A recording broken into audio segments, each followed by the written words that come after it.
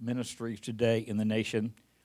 Pastor Ron, I ministered to 16 countries and 22 states. We've had an effective school and a daycare, food pantry, clothes closet, dozens of weddings, funerals, baby dedications. It has been a good ride. It has been a good ride. And you know what? The best is yet to come. The best is yet to come. Our new facility, we're believing God for that, just believing that will happen under our watch. And we're excited what God is saying and what God is doing. We love what God is doing through Hope House. Many of you may not know, but we had a ministry for 20 years entitled Eaglets Anonymous, where we had a guy program, anywhere from 4 to 8 guys, full-time, 14-month program. We have seen over 100 young men delivered from drugs, turned their life over to God, and are now in some kind of ministry, or they're faithful and committed to the things of God. It has been a good season, not with heartache and trials. Anytime you're cutting edge, the enemy hates that and will lie and accuse and try to distract and try to hurt and try to hinder. But I thank God of all of our assets and all of my assets and all of the tools that I have. My greatest assets are Rhonda, Courtney, and Christine. My greatest assets. They have encouraged me and believed in me. And I've raised 2 very healthy daughters. A little help from Pastor Rhonda. 2 healthy daughters and 2 beautiful grandbabies. We're just glad for that part of the ride. Just a wonderful journey. Easter Sunday, I will celebrate 36 years of full-time ministry.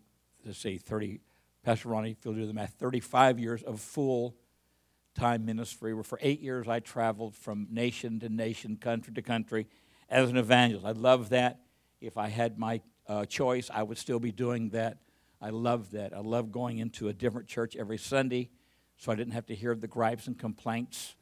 Love them, leave them, preach my best, give them my best 2 or 3 sermons, and then go somewhere else. I love that, and I love that. But I love where God has me now. I believe I'm in the perfect center of God's will, and I believe I'm doing everything I can for His kingdom. I spent 3.5 hours with my pastor, Pastor Billy, and he told me make sure that don't let your agenda overwhelm your vision. Don't let your calendar overwhelm your vision. Keep your eye on your vision, not on your calendar. And as I woke up this morning in reflection that it was already Sunday, and Matt, it seemed like it was just a few minutes ago, it was Sunday last week. This whole week has blown by, and I'm thinking, what have I done this week to better my vision? What have I done this week to better the ministry? What have I done to improve me, to make me stronger, to make me healthier? Time is not our friend. Time is blowing by. It's crazy when you think 30 years and you think all the things that happened in 30 years. Sometimes it feels like it was yesterday that we're at the bread store downtown Cleveland. It seemed like yesterday we were in an 8-week revival at Faith Memorial, over 500 first-time decisions in that revival. And just when you reflect and think about what God has done, God has been good. And God has been faithful. If you have a weapon with you this morning, I'd like for you to go with me to 1 Corinthians, the 16th chapter. And we're going to be looking at the 15th verse, 1 Corinthians, the 16th chapter, and the 15th verse.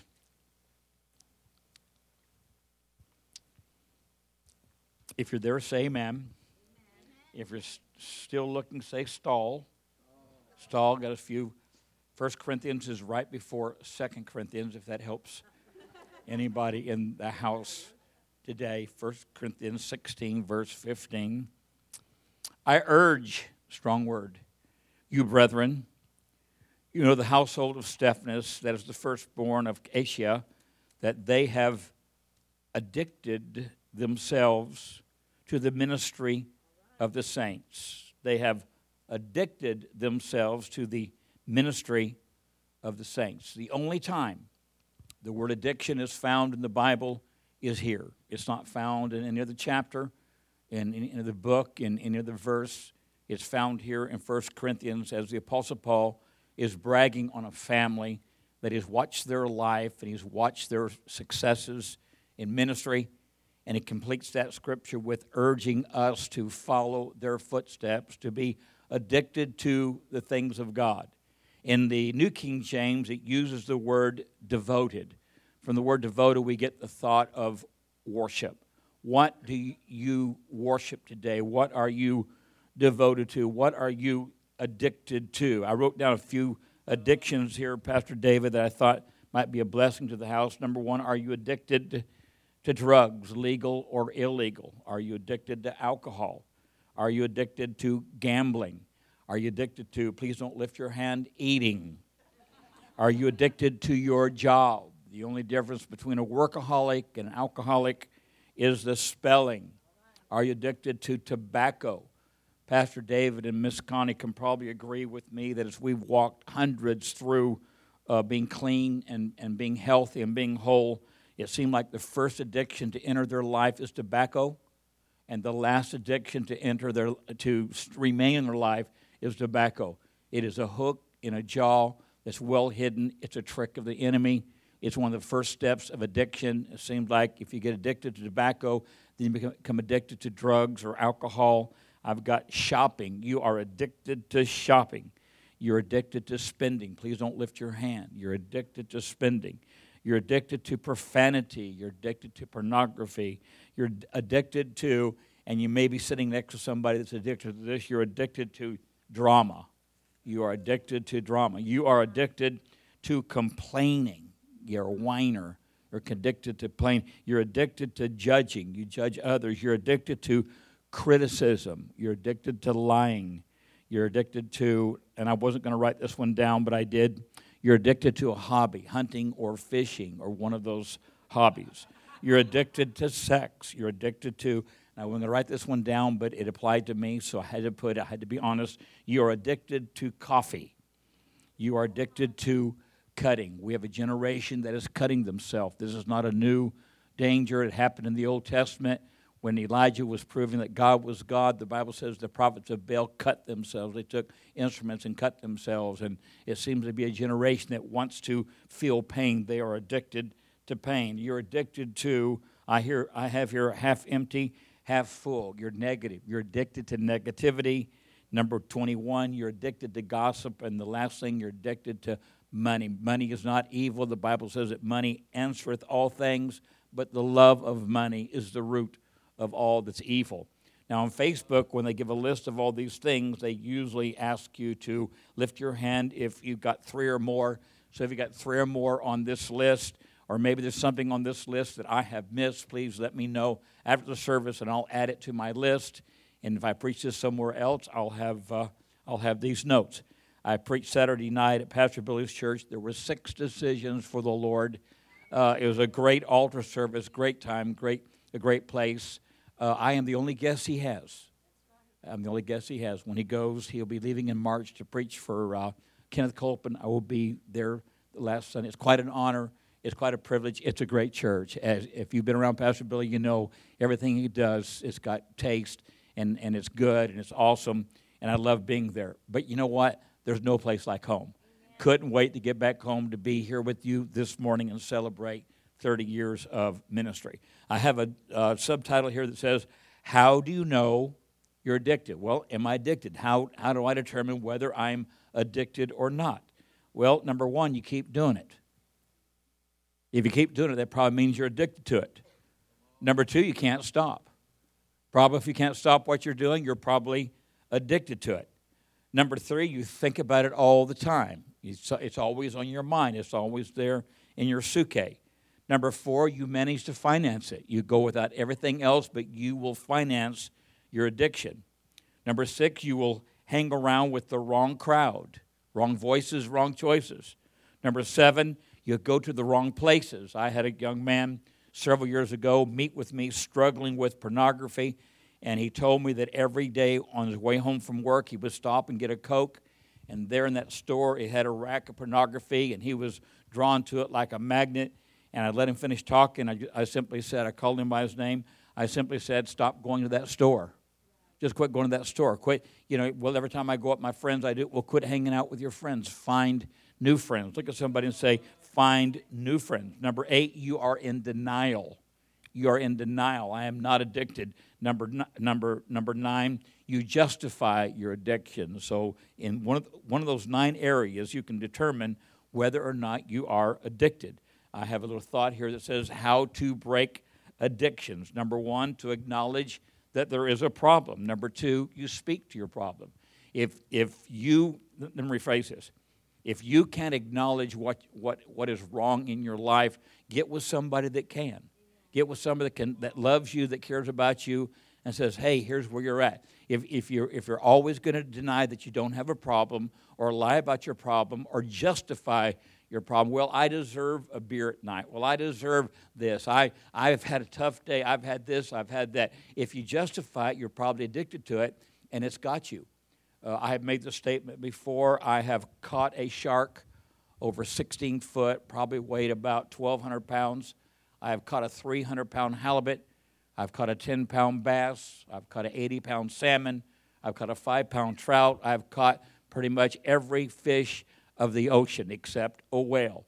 And I'm telling you right now, you give me the right rod and reel, you give me the right hook, you give me the right test, I can catch any fish in the open because I depend upon that bait. I know how to throw that out there and make it look so enticing that the fish cannot resist it, or I throw it out there and make them mad. They attack it. Most times bass are attacking what's in the water. They're not feeding on it. But hidden in that bait is a barbed hook. And if you've ever accidentally hooked your sweater or your coat, your blanket, anybody ever hooked a coat? It's like you can't get the barb out. You got to cut the material to release the hook.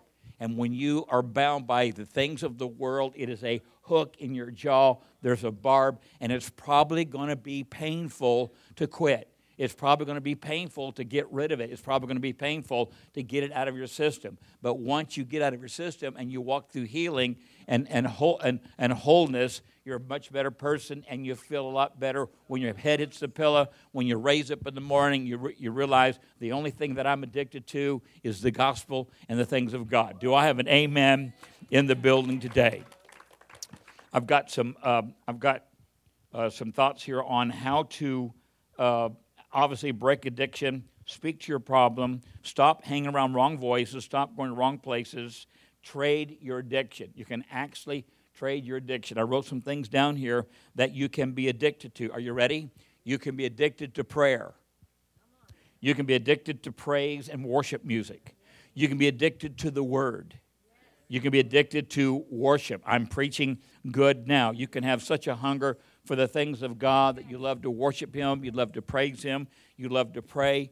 The very first psalm in the book of Psalms says, "Blessed is the man that walketh not in the counsel of the ungodly, nor standeth in the way of the sinner, nor sitteth in the seat of the scornful, but his delight is in the law of the Lord, and in his law doth he meditate both day and night. He shall be like a tree planted by the rivers of water that bringeth forth its fruit in his season. His leaf also will not wither, and whatsoever he doeth shall prosper." That's all by hanging on to that word. God told Joshua, "This book of the law shall not depart out of thy mouth, but thou shalt meditate thereon day and night, that thou may observe to do all that is according to written therein. Then thou shalt make thy way prosperous, and thou shalt have good success." David said, "Thy words were found, I did eat them, and thy word was unto me the joy and the rejoicing of my heart." There's just something about being in love with the Word of God. There's just something about making the Word of God your life, that you live by the standard and you follow the things that the Word of God has to say.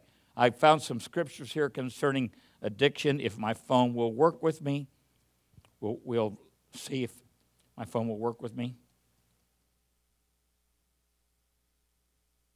Thank you, Pastor David. Stall a minute. Look at somebody and just say, "Thank you, Jesus."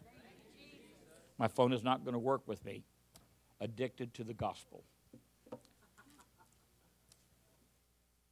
Where in the Bible does it say addicted to the gospel?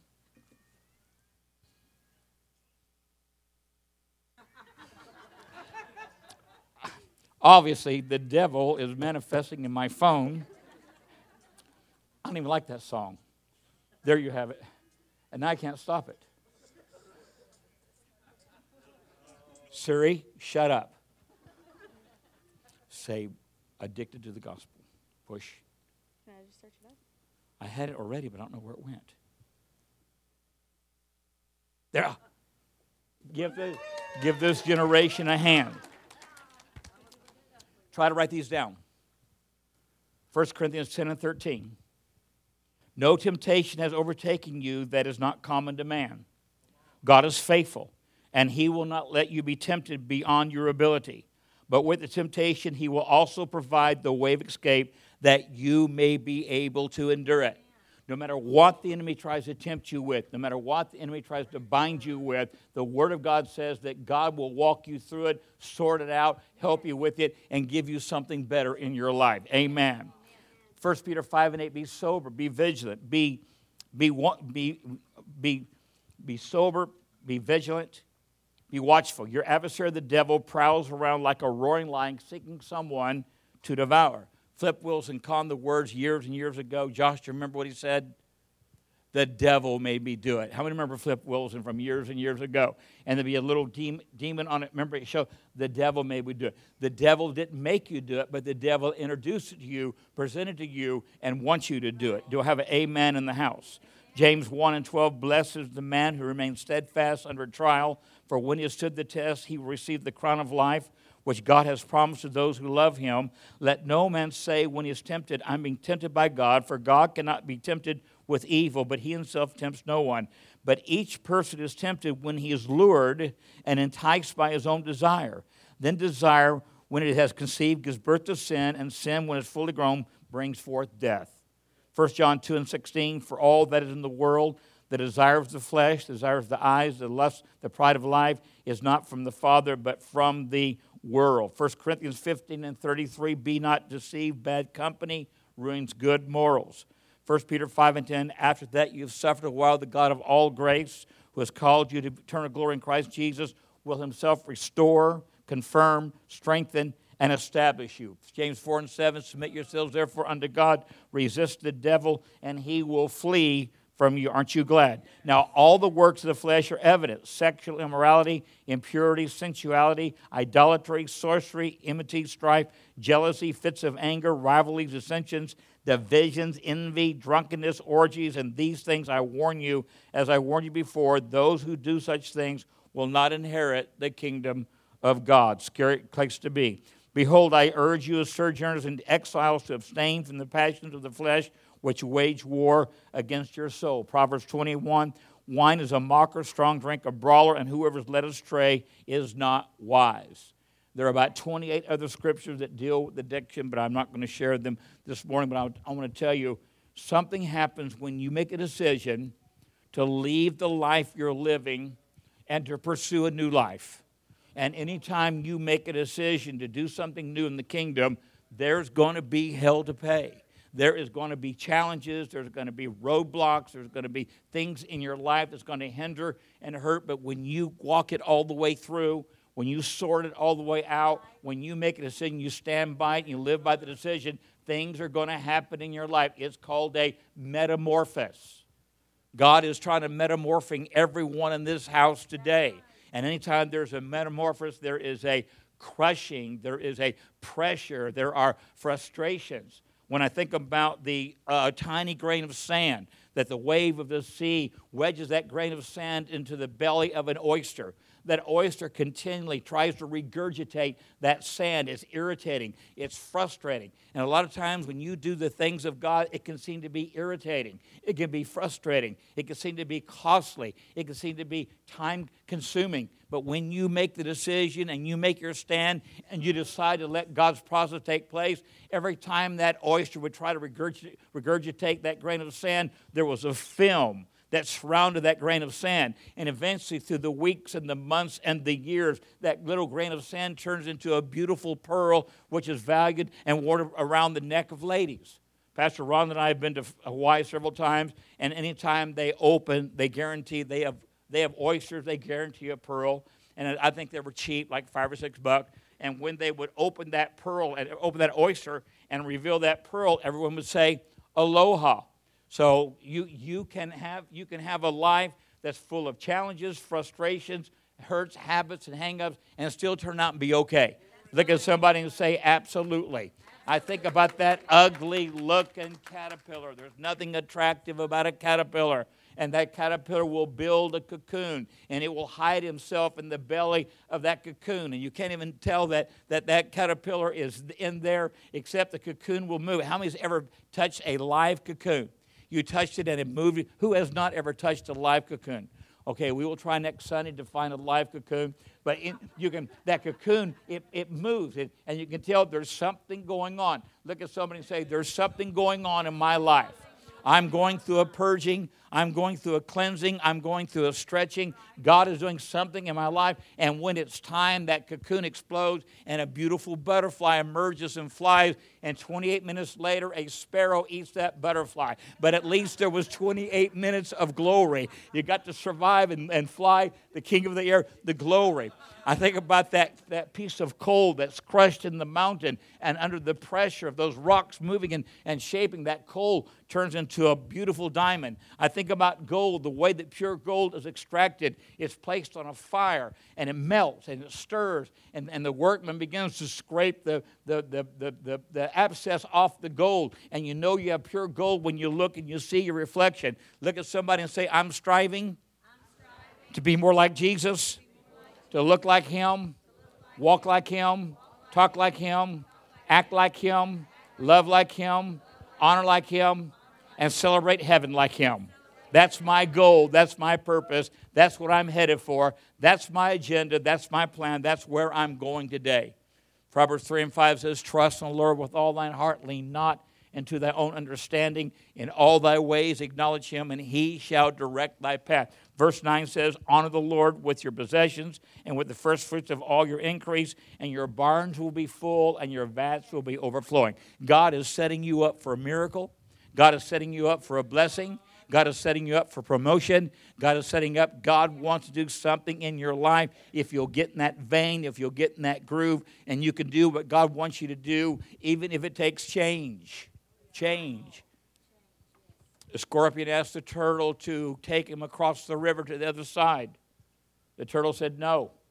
If I put you on my back, you'll sting me and I would die. And the scorpion said, well, why would I do that? If I sting you and you would die, then I would die. So the scorpion talked to the turtle. The scorpion got on the turtle's back halfway across the river. The scorpion stung the turtle. And as they were both sinking to their death, the turtle said, why would you do that? Why would you do that knowing that it would kill you too? And the scorpion said, well, it's what I do. Okay, you need to change what you do. You need to become something else. There's nothing evil about money. There's nothing evil about guns. But in the wrong hands, they can both be evil. God has given you a life full of blessing and favor. God has given you a life full of opportunity. Don't let this week blow by. Don't pursue your calendar. Don't get all caught up in the mundane things that you don't forget to spend some time for yourself, growing and reading and praising and worshiping and allowing God to do what God wants to do in your life. Do I have an amen in this house? I'll give the Lord a hand clap of praise for His goodness and all that He's done. 10 minutes till 12. We're going to beat the Baptists to lunch today. Aren't you glad this morning that some things have changed in 30 years? I used to preach an hour. We used to worship an hour. But now that we're older and more wiser and more mature, we've learned you only handle about 20 minutes of teaching, and worship 20, 30 minutes. It all seems to work.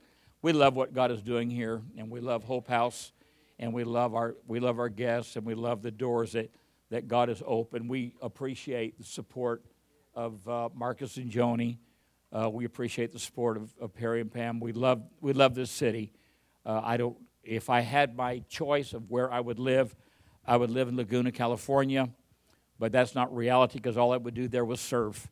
And man should not live by surfing alone, but by every word that proceedeth out of the mouth of God. Shall we pray? You're a great God. You're a God of humor. You're a God of laughter. You're a God of kindness. You're a God of condolences, and we love you. We love serving you. We love being a part. We don't worship you because we're worthy. We worship you because you're worthy. We don't praise you because we're great praisers. We praise you because you are worthy. We refuse to allow the enemy to steal our joy this week. We refuse to allow dumb things that we do weight us down and beat us up. We release it. We turn it loose. We let it go. We're doing a new thing. We're pursuing a new thing. There's going to be new things this week that we're going to grow. We're going to mature. Doors are going to open. We're going to be able to minister to the saints, minister to the house of God, the things of God, the church of God, the word of God. Let this be a great week. In Jesus' name we pray. And they all said, amen.